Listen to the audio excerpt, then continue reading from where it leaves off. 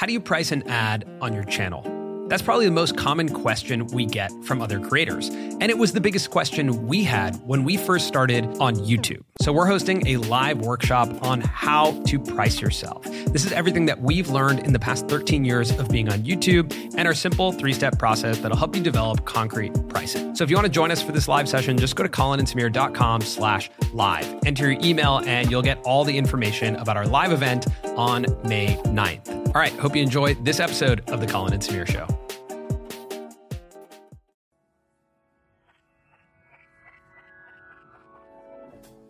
This week on the Colin and Samir podcast, we take a question from Anchor that inspired the topic for the episode: self-doubt.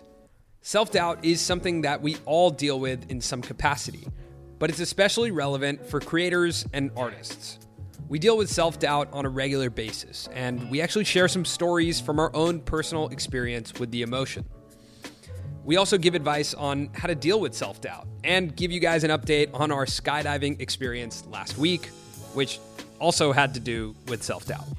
Just a quick note before we get into the episode, just want to say thanks to everyone who reviewed the podcast last week and everyone who has left us a voice message on Anchor. We seriously appreciate all the support, and we absolutely love the community that we're building through this podcast. All right, here is this week's episode of the Colin and Samir podcast. All right, we're going to try and make it through this podcast quickly because Colin has a Game of Thrones party to make it to. Yeah, I appreciate that. It's really important. I'm 2 hours out now from Stressed. episode 4. No, not stressed. Can't wait. You seem stressed. A little stressed because I need to prepare a food item, but we won't go into that. All right, so this week on the podcast, we are going to talk about self-doubt. Self-doubt, it's something that is just a huge part of, I think, everyone's lives, especially if you're an artist or a creative. That's a huge part. And a lot of this stems because of a question we got through the Anchor voice messages from Ray Combs. Here's the question. Hey, Colin and Samir. My name's Ray. I'm from Tennessee. I'm big fans, by the way. I've been watching y'all since you first started YouTube. I saw it because of I saw y'all suggest it because of Casey. But my question is how do you find the motivation to produce content when you know it's subpar and it's bad? Like, you know it's not, like, good. Like, whenever I try to make a video, I get motivated and I'm like, I want to make this. But I see, like, myself in it and I just can't. Like, I'll start, like, looking back at the footage and I just can't edit it because it's not, like, up to the quality that I want it to be. How do I jump that hurdle? I was just wondering if y'all have any tips. Thanks. It's a great question. I mean, it's something that I think is just very relevant, again, across all parts of life. Like, I think as time has gone on, we've become much more self-aware just because of the way the internet works, like the way we can watch what other people are doing. There's so much access to kind of brand yourself and put yourself out there. Like, all these things make you way more self-aware, which I think brings in a lot more self-doubt across the board.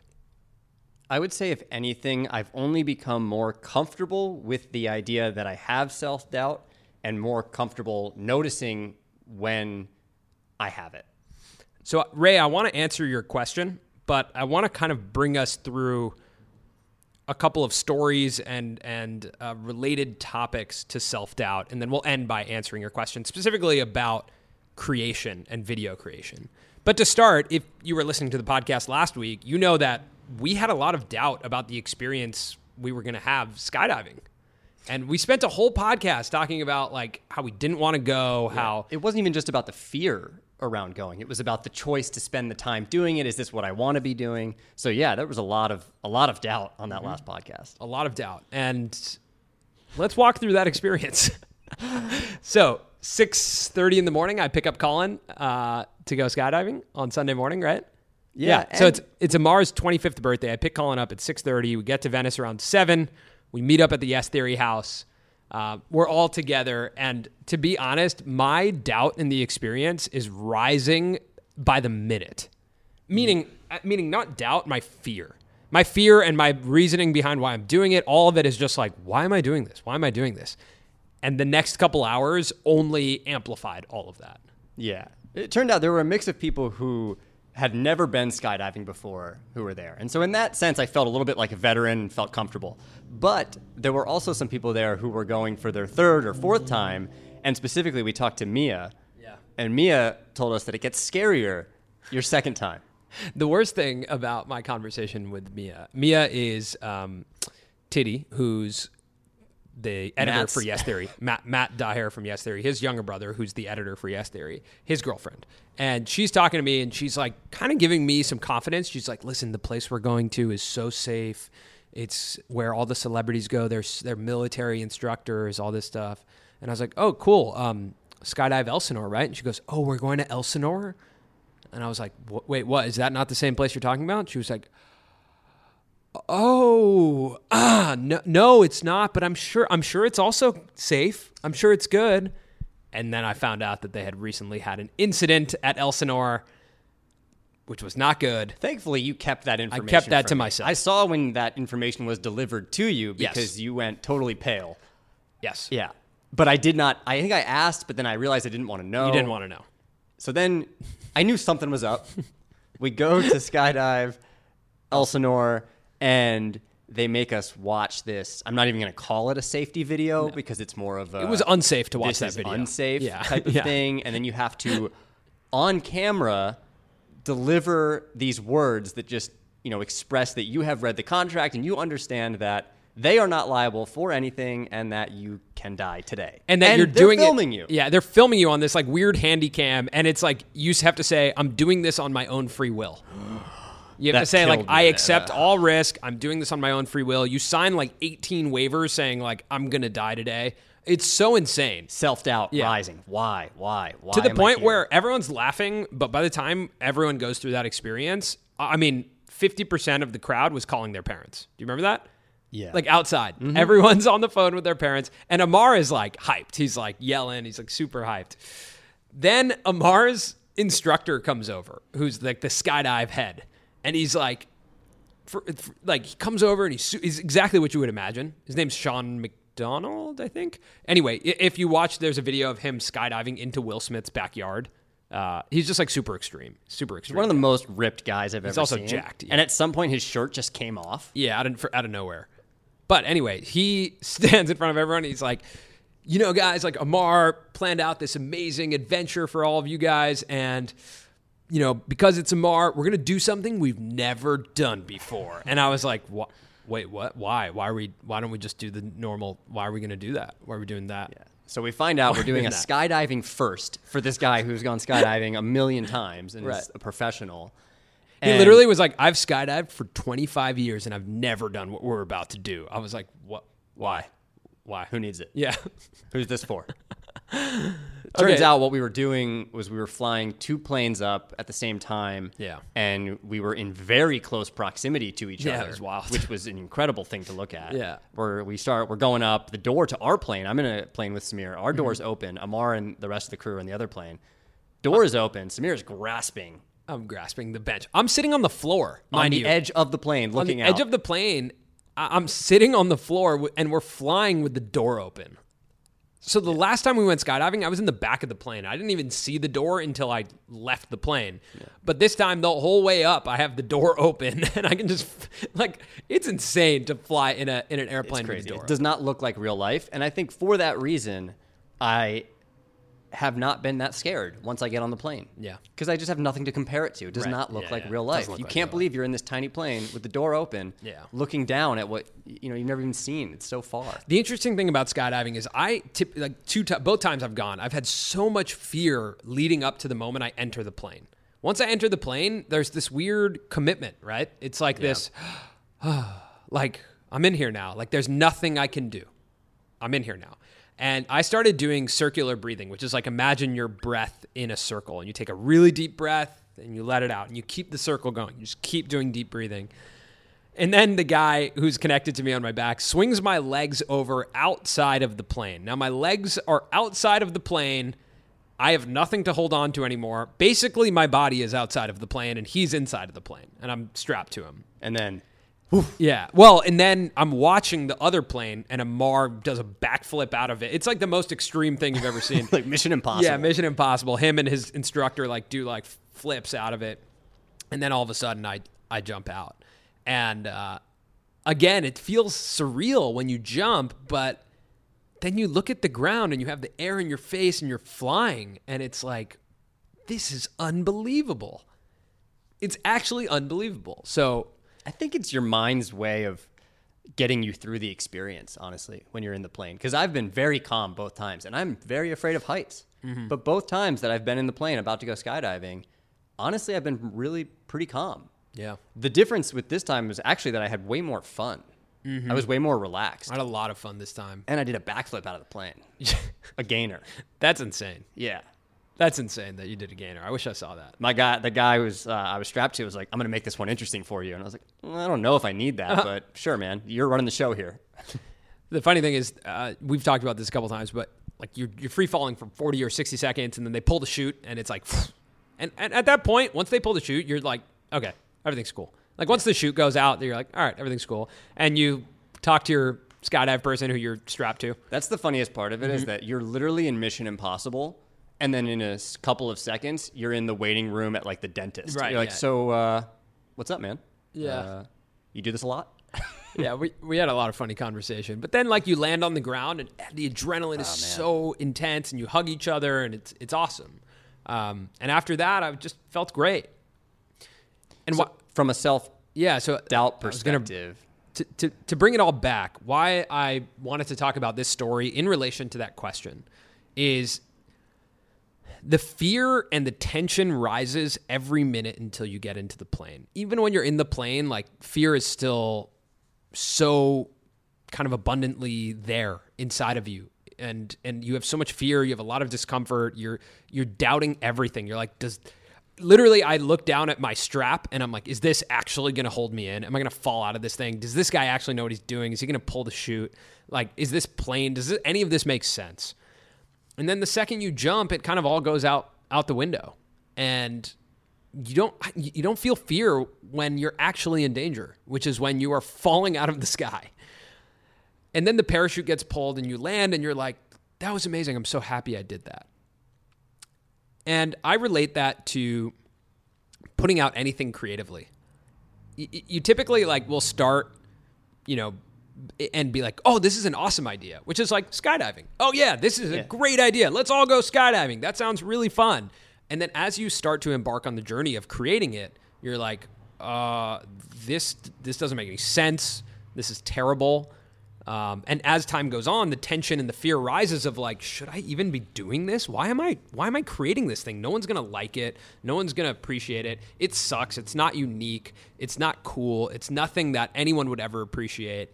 And then you press publish or you show it to someone and they're like, wow, man, that's amazing. Yeah. And you kind of take a deep breath and you're like, oh yeah, that was really cool. The main point is focus on where the fun is in making the video. Focus on where the value is to you. I went through this exact experience with the video we uploaded today. We went up and filmed a Q&A, just a classic YouTube video. Went on a hike, answered questions that you'd all sent us on Twitter and Instagram. And during it, I was doubting, is this a good video? Is this worth the time? And then editing it started to come together. It was looking okay. But then still, I wasn't totally sure. But then I tried to look at it a little bit differently and just understand that this was for fun. And editing this is for fun. And that even though that's not a super intricate video, it's not going to stand for my best work ever. There's still a lot of value in this video that we put out today. And doesn't like the feeling towards a video change when you press publish? Totally. We put it out, and then people started saying, wow, this was so casual. This was awesome. And casual may have been interpreted by me a couple days ago as not intricate enough, not impressive enough. Right. But now you put it out, and people will tell you why they liked it. That's the great thing about the internet. Yeah, and it's the difference between before you go skydiving thinking this is the scariest, most terrifying, most dangerous thing, I've ever done, to landing and being like, that was one of the most amazing things I've ever done. Same thing. The difference is like jumping. And for a video, the difference is, I think, like... Difference is jumping and the chance of death. Sure. Yeah. But I'm trying to relate these two things. Of course. Yeah. Carry on. Yeah. I think just like take that metaphorical. Metaphorical. Take that metaphorical jump and put your work out or finish the thing you started. Do whatever it is that makes you commit to the point where you're jumping out of an airplane, and like actually commit to it. And when you do that, you only then can you actually experience the amazing part of being a creative. And maybe it does suck. Maybe it's not good, but pressing publish is going to teach you something, you know, or showing it to someone is going to teach you something. Getting feedback is going to teach you something. So I think to now come back and answer Ray's question, which was, how do you kind of cope with subpar content? You know, how do you cope with feeling like you're not making anything good? Like, how do you cope with that? I think you just need to try and frame it every time you upload and every time you create as an opportunity to get better, as an opportunity to find out more and more what you do like to do, where the value is, and where you start to think less about the doubt in general. Because time after time of uploading and creating, you start to realize actually what you like to do, what you like to spend time on, what you like to talk about, stylistically, the choices you like to make. And your audience will be a part of that process. Mm-hmm. Yeah, I think a lot of people are afraid of audiences. Like, I think you create something and you look at it and you export it and you get very concerned about it because you're kind of afraid to show it to someone, right? Like, you're like, what are people going to think of this thing? Like, is anyone going to care? And that's a really scary part of the whole process. I think we're all very good at assuming the worst. Yeah. Unfortunately, it's sort of a weird thing, and you have to kind of keep that in check because nothing's ever really as bad as your mind is able to tell you it is. Yeah, and if you talk to any creative, the number one thing I think to recognize in asking this question is that you're not alone. Every artist thinks this.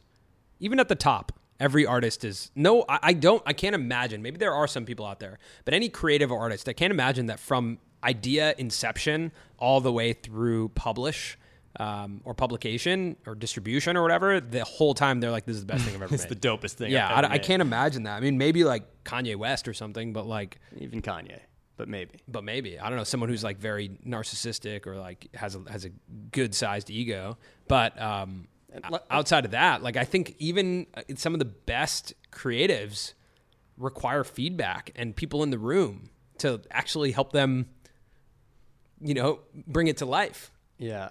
Our one of our friends and illustrators, Stefan Kuntz, one of his taglines is create something today, even if it sucks. Yeah. And I definitely believe in that. I mean, even you don't want to fail. You don't want to feel like that. But I often think back to when I had to fill out or go through that test for the BuzzFeed program that we were in, where we had 30 seconds to record answers for why we thought we could be a part of this specific program with BuzzFeed. And we had to explain our show, the breakdown, to them. And I got super nervous. And in my opinion, I pretty much failed that test. And public speaking has always been something that's made me nervous. And this wasn't necessarily public speaking. We weren't in front of people, but it was the digital version of that. You had one opportunity. Once you press record, you only had 30 seconds to sort of explain yourself. When it was done, that was it. There were no redos. And I felt like I let ourselves down from a team perspective. I let myself down because I knew that this was going to be a challenge for me, and I tried to prep, but it just did not go the way that I anticipated or that I'd hoped for it to go. So even that experience, after it was over and I had some time to reflect on it, I look at now as advantageous because I now know what it likes to be. I now know what it feels like to be uncomfortable in that situation. And so the next time it comes up, I can prep differently, or I can just be more used to feeling that way and hopefully deal with it better than I dealt with that time. I also think if you change your framing on failure, self-doubt becomes a lot more comfortable. Like if you view, okay, I made this video and I personally think it kind of sucks, but like I've committed to publishing videos, like change your frame and be like, I'm going to press publish and I'm going to do better the next time. I'm going to take whatever feedback. Like some people might say like, dude, that was kind of boring, but this part was awesome. And you're like, whoa, I didn't know people like that parts. And I'll take that and expand upon that. I've been thinking about that with us being a little bit more consistent on YouTube is like, Yeah, even if it's not the best video, what am I afraid of? What am I afraid of? Like, if people are like, dude, this sucks, it's like, okay, cool. Well, we make a video every week now, so just make a better one. Yeah, also, especially if it's just for fun and it's your platform, do whatever you want with it. Yeah. You know, like, for sure. So if you start to like take a deep breath and not fear failure, but look at feedback and look at reaction as something you could learn from on a consistent basis, self-doubt becomes a lot easier because it's like, what does it mean that it sucks? Like, I made it. I think it's cool. I obviously thought it was cool when I started making it. And if no one likes it, then okay, I'll do something different next time because, you know, it's like, you just get comfortable with that. Obviously, I've told you this lately too, though. I feel like sometimes we're not failing enough. Right. I agree with that. I look back to early days with the Lacrosse Network. We were uploading 3 videos a day. Definitely we were failing at some of those, you know, but it just didn't affect me that much. It was just, we have to do it. Like, upload. And when you have that mentality, you just learn via that quantity of tries. What's the okay, we got an ice cream truck. Are we going to pause for ice cream? No, I'm good, man. You're good? Yeah, I'm good. I don't need the sugar. I'm thinking, okay. Well, when you phrase it like that, sure. Yeah, no, I need the sugar. Right, you do. Yeah. Wow, that was a real Los Angeles health slam. What is the saying in tech that's like, if you aren't embarrassed by the first version of your product, then you've launched too late. Yeah. I think that's such a good line that goes for video too. If you don't look back in a year and think and cringe at your videos, that means you waited too long to put them out. You didn't put out enough. Because putting out stuff and then a year later being like, ooh, that's not good, that means you've improved significantly. Mm-hmm. And that's what you're striving to do, is make improvements. So I think that's another good way to think about self-doubt is, okay, this might not be the best version, but until I make more and publish and move on, I'm never going to get to the best version of this. So just create. Try and reframe things so that self-doubt doesn't become such a factor, but also accept that it's a part of the process for everyone. Like, it's a part of the process. Totally. Like, you look at your work and you're like, I don't know what this is anymore. I've spent so much time with it. You know, like, I mean, when we made Frozen Alive, the Yes Theory doc, I had watched some of those scenes so many times that I turned to Amar at one point when he was like, how do you feel about the movie? I was like, I don't know if it's good or bad anymore. Yeah. I have no idea.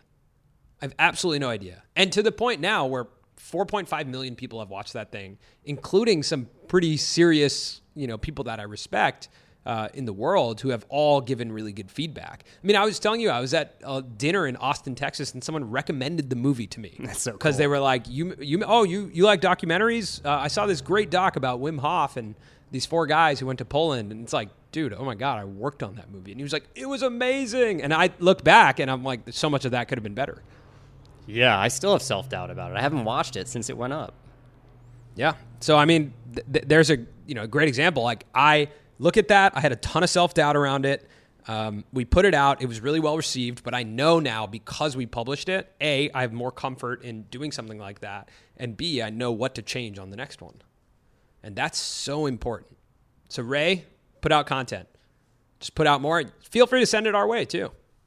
A lot of times when people have doubt, I think it was the fencer from last week, Kelly was his name? I think so, yeah. He was telling us he was making vlogs and like they weren't that interesting. And then we watched one of his videos. It was like a movie. It was incredible. It was unbelievable. It was so cool. It was visually amazing. It was so interesting. And he's committing to putting out content. He's just going to get better and better. Yeah. I would say, too, one piece of advice would be to dial in on what would make that video or that creation a success for you. It's a similar practice to, you know, what we do in journaling sometimes, where we'll say, you know, this day will be successful if I accomplish X, Y, and Z. Mm-hmm. And especially for a video, I mean, this video we put out today on YouTube, very simple, just a Q&A, but something that I've wanted for our videos is for us to feel more authentic, to have it be more casual, to feel like you're just in the room with us, because that's some of the feedback that we've gotten from people lately, is that they don't feel like they necessarily know us as much, and we are honestly very used to just being hosts instead of necessarily sometimes YouTubers on camera giving that give and take. Right. The podcast is so much more open. So for that video, what I dialed in on was I just want this to be casual. less jump cuts, and make people feel like they're just the third friend on the hike with us. And some of the comments, that was success for me in that instance. And I think when that's success, and not necessarily how beautiful every shot is, how great your audio is, it makes it easier to sort of quiet the self-doubt and just focus in on one thing that you want to improve on. Also, like, I knew when you sent me that cut, I was like, oh, there's going to be a good amount of people who don't like this. There's going to be a ton of people who unsubscribe. There's going to be a lot of people who dislike it. There's going to be a lot of people who are like, what do these guys make videos about? But I watched it and I was like, oh, I like this. This is fun. Yeah, it's fun. I'm glad we did this. So I also wanted to talk about some other times. Again, like, you know, one thing about self-doubt that I think is really important is that we as a creative community start to normalize it. You know, I think not making sure that we're not just talking about the finished product, but talking about the journey to get there and how much doubt is included in that. Because I think any young budding creator right now, like, might get to a point where they have self-doubt and might not know that it's normal. It's so normal to have it's part of being a creator. Like, if you sign up for being a creator, that comes with it. That comes in the package. It comes with putting yourself out there. Yeah. Whether it's creating a video or a social situation, anything. So to kind of better normalize it and talk about instances where we've experienced self-doubt, I wanted to talk about the story that we mentioned before we started the podcast, which is when we were in New York and we were asked to give a talk at Google. And I thought you could probably tell that story and talk about the doubt that was involved in that. Yeah, so again, this is a public speaking situation, but when was this, Samir? 2014? No, 2015 or 16 maybe. 2015 or 16, our parent company for the Lacrosse Network had a meeting with the Google sales team, and we were asked by our company to fly out to New York and speak to the Google sales team and give a creator's perspective on what it's like to work with brands. It was cool. They flew us out just for that, which was really, really exciting opportunity. And we got to New York. I remember we stayed up really late putting together a presentation. And we decided to sort of tell our entire origin story and present ourselves to the Google sales team and just introduce ourselves first before we got into like the brand perspective. Stayed up all really late putting the deck together. We ate a meal at a restaurant that kind of made us feel sick. Yeah, Chinese food in New York. It was borderline food poisoning of some sort, mixed with a lot of nerves that I had. Next morning, wake up before the talk. I'm still really nervous and feeling pretty crappy. We get in the taxi to head over to this talk at Google, and I'm feeling really nervous. Then we walk into the room at Google where we're giving this talk, and I thought it was going to be maybe 8 to 10 employees from Google in a small room. This was the longest room with the longest table I have still ever seen in my life. And it was a table that fit about 80 people, right? Mm-hmm. And it was packed. There were people standing in the back of the room. Yeah, so it's probably around 100 people in the room. Yeah, roughly 100 people in the room. I am sweating terribly. I've barely had anything to eat. Samir and I are sitting alongside as one of the executives from our company is starting the meeting and giving a sort of an introductory talk. And I could tell it was a tough room. It was going a little bit slow. And I look over at Samir, and he's got his headphones in, and he is rocking out like he is front stage at a concert to what I now know was an Odessa song. And he can tell that I'm nervous. He's just looking straight forward, and he turns slowly, looks to me, and goes, "Just effing entertain." Like, while the meeting is happening, just drops an F-bomb as if like no one else is in the room staring at me. And I think from that moment, too, I calmed down a bit and looked at it less. I was thinking less immediately about all of the information I wanted to make sure I delivered correctly, but more so about being the best version of myself and being loud and trying to be like funny and just have a good presence, because this is a lot of people and I've never done anything like this before. And the way we had split up the talk, you were going to speak and then I was going to speak. And I've just never really had that much experience speaking in front of that many people. You're definitely much more of a natural presenter.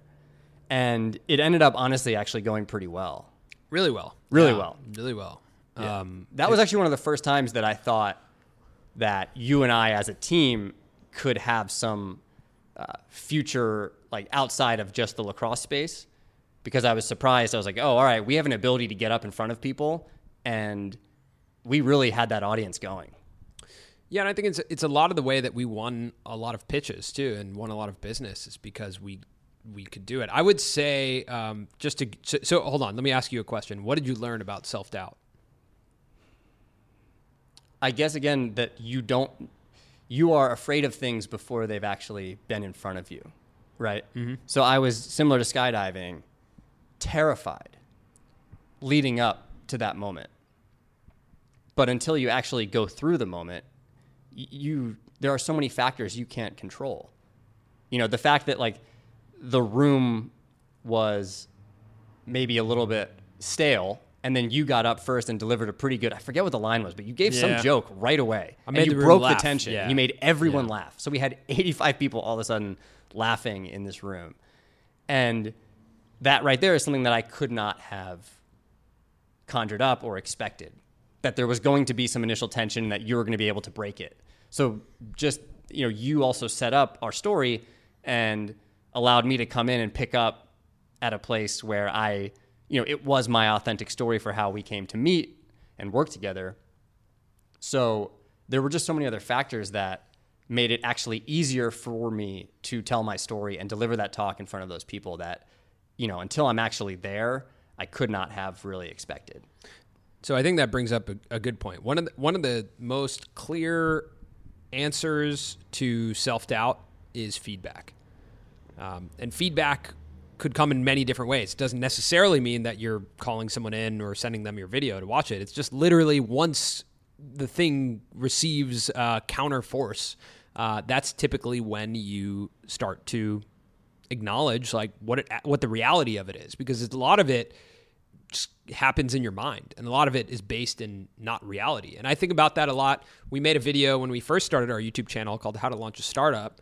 We talked a lot about skateboarding in it, where you don't know how it feels. Like you have all these visions of in skateboarding of doing a certain trick or jumping off some really high point, but until you jump off of it and land with your feet, you have no idea how that feels. And so the fear of it or the anticipation of it builds in your mind to a point that's very significant. Same with skydiving, because you don't really know how any of it feels, or you just like don't know what's going to happen. The unknown is incredibly scary.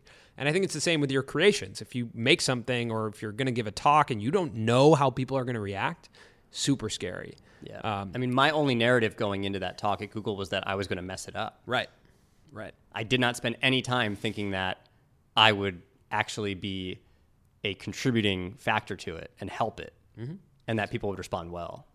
So again, I think that's why people have, if you look at musicians, a lot of them have producers in the room while they're writing their album. And like if you watch, we just watched this scene from Ed Sheeran and his documentary called Songwriter, where he's writing the song Love Yourself in the back of his tour bus. And Benny Blanco, who's a producer, is sitting right there with them. Now, Benny Blanco is not playing the guitar. Benny Blanco is not writing the lyrics. Benny Blanco is just reacting to Ed Sheeran's doubt or his ideas. Ed Sheeran is saying something, and Benny Blanco's like, no, I don't really like that. Or Ed Sheeran's like confused about what to write about, and he's like, well, write about that. Write about like the not knowing what to write about. And there's a line that Ed Sheeran says, like, I didn't want to write a song, but I did. He like talks about like not wanting. So they're looking for inspiration. Right. And Benny Blanco asks Ed Sheeran, is there anything happening in your life with relationships you want to talk about? And Ed goes, I just don't want to talk about it.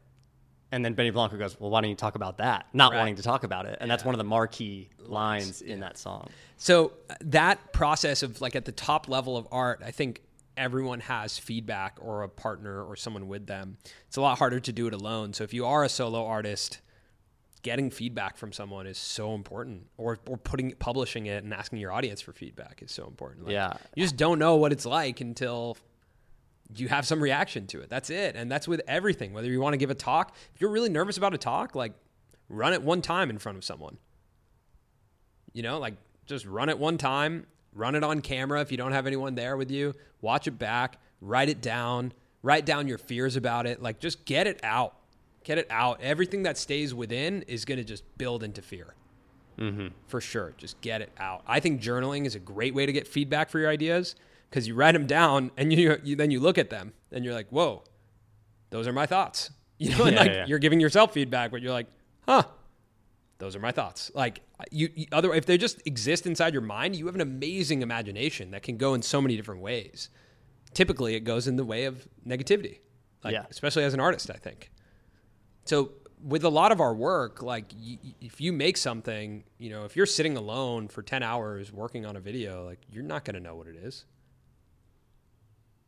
Yeah, there's so much value in having someone that will give you real feedback. I always love when Jack Coyne will send us his videos before they come out. I love watching them and giving feedback.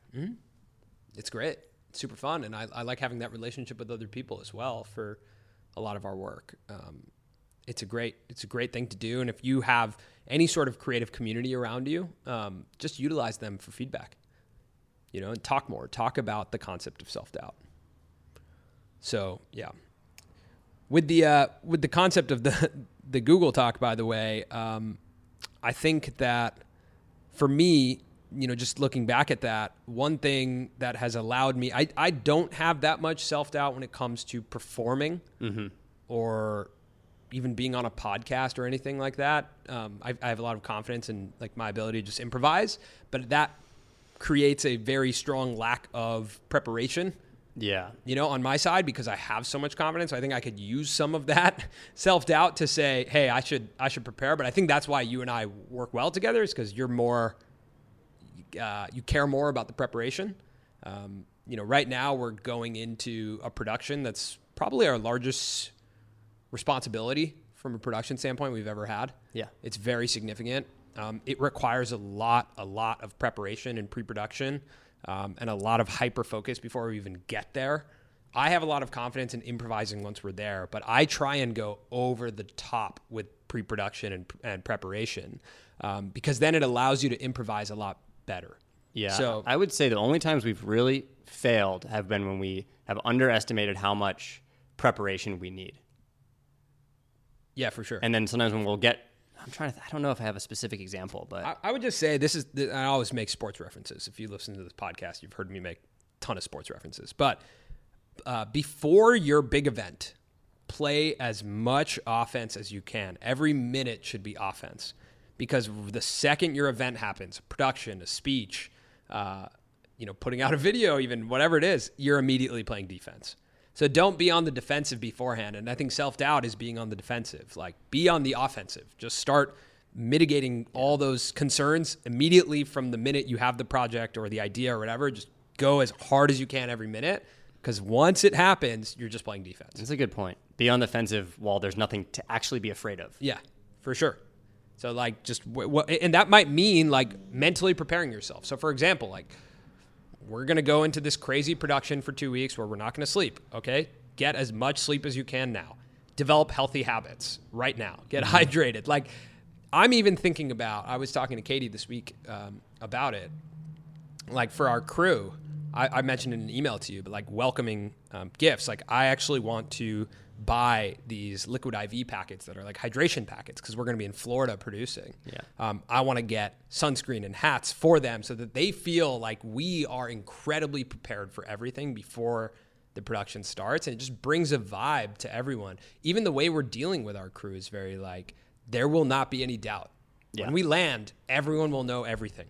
Yeah. We even made a decision, what was it, yesterday, to make sure that Samir and I arrive first before anyone else from our crew arrives. So we're now going to fly out a day early, because originally the flights we had, it was going to put us on the ground in Florida 6 hours after our crew, which we wanted to make sure that we could feel confident and comfortable, and that, prepared and early, so that exudes, through to our crew. So don't leave any room for doubt. Just don't do it. Obviously, if you're creating alone, it's just like a thing that you just want to make and you're putting it out. There's going to be self-doubt. The best advice I can give you is make sure that you understand that it's normal, and then seek feedback. Also, a friend of mine said, if you don't have haters, you ain't popping. Yeah. Something like that. That's true. We just got to hate comments. That's why I thought of that. We or you? Me. Okay. Yeah, let's clarify that. I don't get much hate. Wow. Okay. What does it say? It says, I love your videos, but Colin, that hat is effing stupid. You know what? I like this hat. Yeah. I don't care. That's good for you, man. Yeah, I have more personal conviction, you know? Yeah. Okay. All right. Well, we wanted to give you guys an update on last week, the skydiving episode, which is always a fun thing to do. But it was such an unbelievable experience. The rest of the 25th birthday for Amar was amazing. We did like breath work. It was like such an evolved 25th birthday. I met like a ton of interesting people. It was amazing. Amar had the birthday at 25 that all have at 45. Yes, for sure. Without the skydiving, though. So that was amazing. The questions that we're getting from Anchor, we just played one of them, but we're getting a ton of these audio messages. And Colin and I just sat and listened to all of them. It's so cool. So just know, if you do send us a message, we are listening to it. I think there's a way that we can just respond without, putting it on the air. Yeah. Maybe we'll figure out how to do that. But if you are interested in sending in a voice message, having us incorporated on the podcast, use the Anchor app. That's the way that you send those voice messages to us. It's so fun to hear your guys' questions. Ray, thank you so much for your question this week. It kind of inspired the whole premise of this podcast. And if you haven't seen our latest YouTube video, go check that out. It's on YouTube. It's a Q&A that we did. Again, something that you can see. Like, hey, we had self-doubt putting that out. That's a part of the process. Mm-hmm. Every single YouTube video you've ever watched from us, we've doubted. True. Every single one. I don't think there's one we've been like, that's it. From like start to finish. Every single one has some level of doubt. Some level, yeah. Inside of it. When it comes to lacrosse documentaries, though, much less doubt. That's true. Definitely still there. That's true. But sometimes I'll look at some of the lacrosse documentaries we've made, and I'm like, that's fire. Yeah. And that's just a little foreshadowing for Yes. what's to come over the next 2 weeks. Something very exciting for us. So make sure to stay tuned to all of our platforms. Check us out on Twitter. Follow us across every platform you could possibly follow us on. Subscribe to our podcast. And review us. Review us on iTunes, review us on Spotify, and send us a voice message on Anchor. Lastly, we haven't done a guest on this podcast in a while. So I really want to get some ideas from you guys around guests. Colin and I have developed a list of the different guests that we want on this podcast, but want to get back into doing maybe like a season, quote unquote, of guests or a grouping of guests that we can have on air. And I want to know like the top 6 for you guys. You can tweet those at us. Who are the top 6 guests that you think we should connect with? And for all those Game of Thrones viewers out there, enjoy the episode on Sunday. And if you want to tweet me about it, send me your thoughts at Colin Rosenblum. That's it this week for the Colin and Samir podcast. Hopefully that conversation was helpful to anyone who deals with self-doubt. If you have any more questions or want to share something that you created with us, feel free to tweet at us at Colin and Samir. Also, thanks for that question, Ray. I think you mentioned you're from Tennessee, but if you're from Nashville or anyone out there is listening from Nashville, I need some recommendations there. I'm actually going in a couple weeks. Don't forget to tweet at us with guest recommendations. We want a list of guests that we're going to interview for some of the episodes coming up this summer. All right, make sure to subscribe to this podcast wherever you listen to podcasts. Review us, send us a voice message on Anchor, check out our latest YouTube video, and we'll be back here next week with another episode of the Colin and Samir podcast.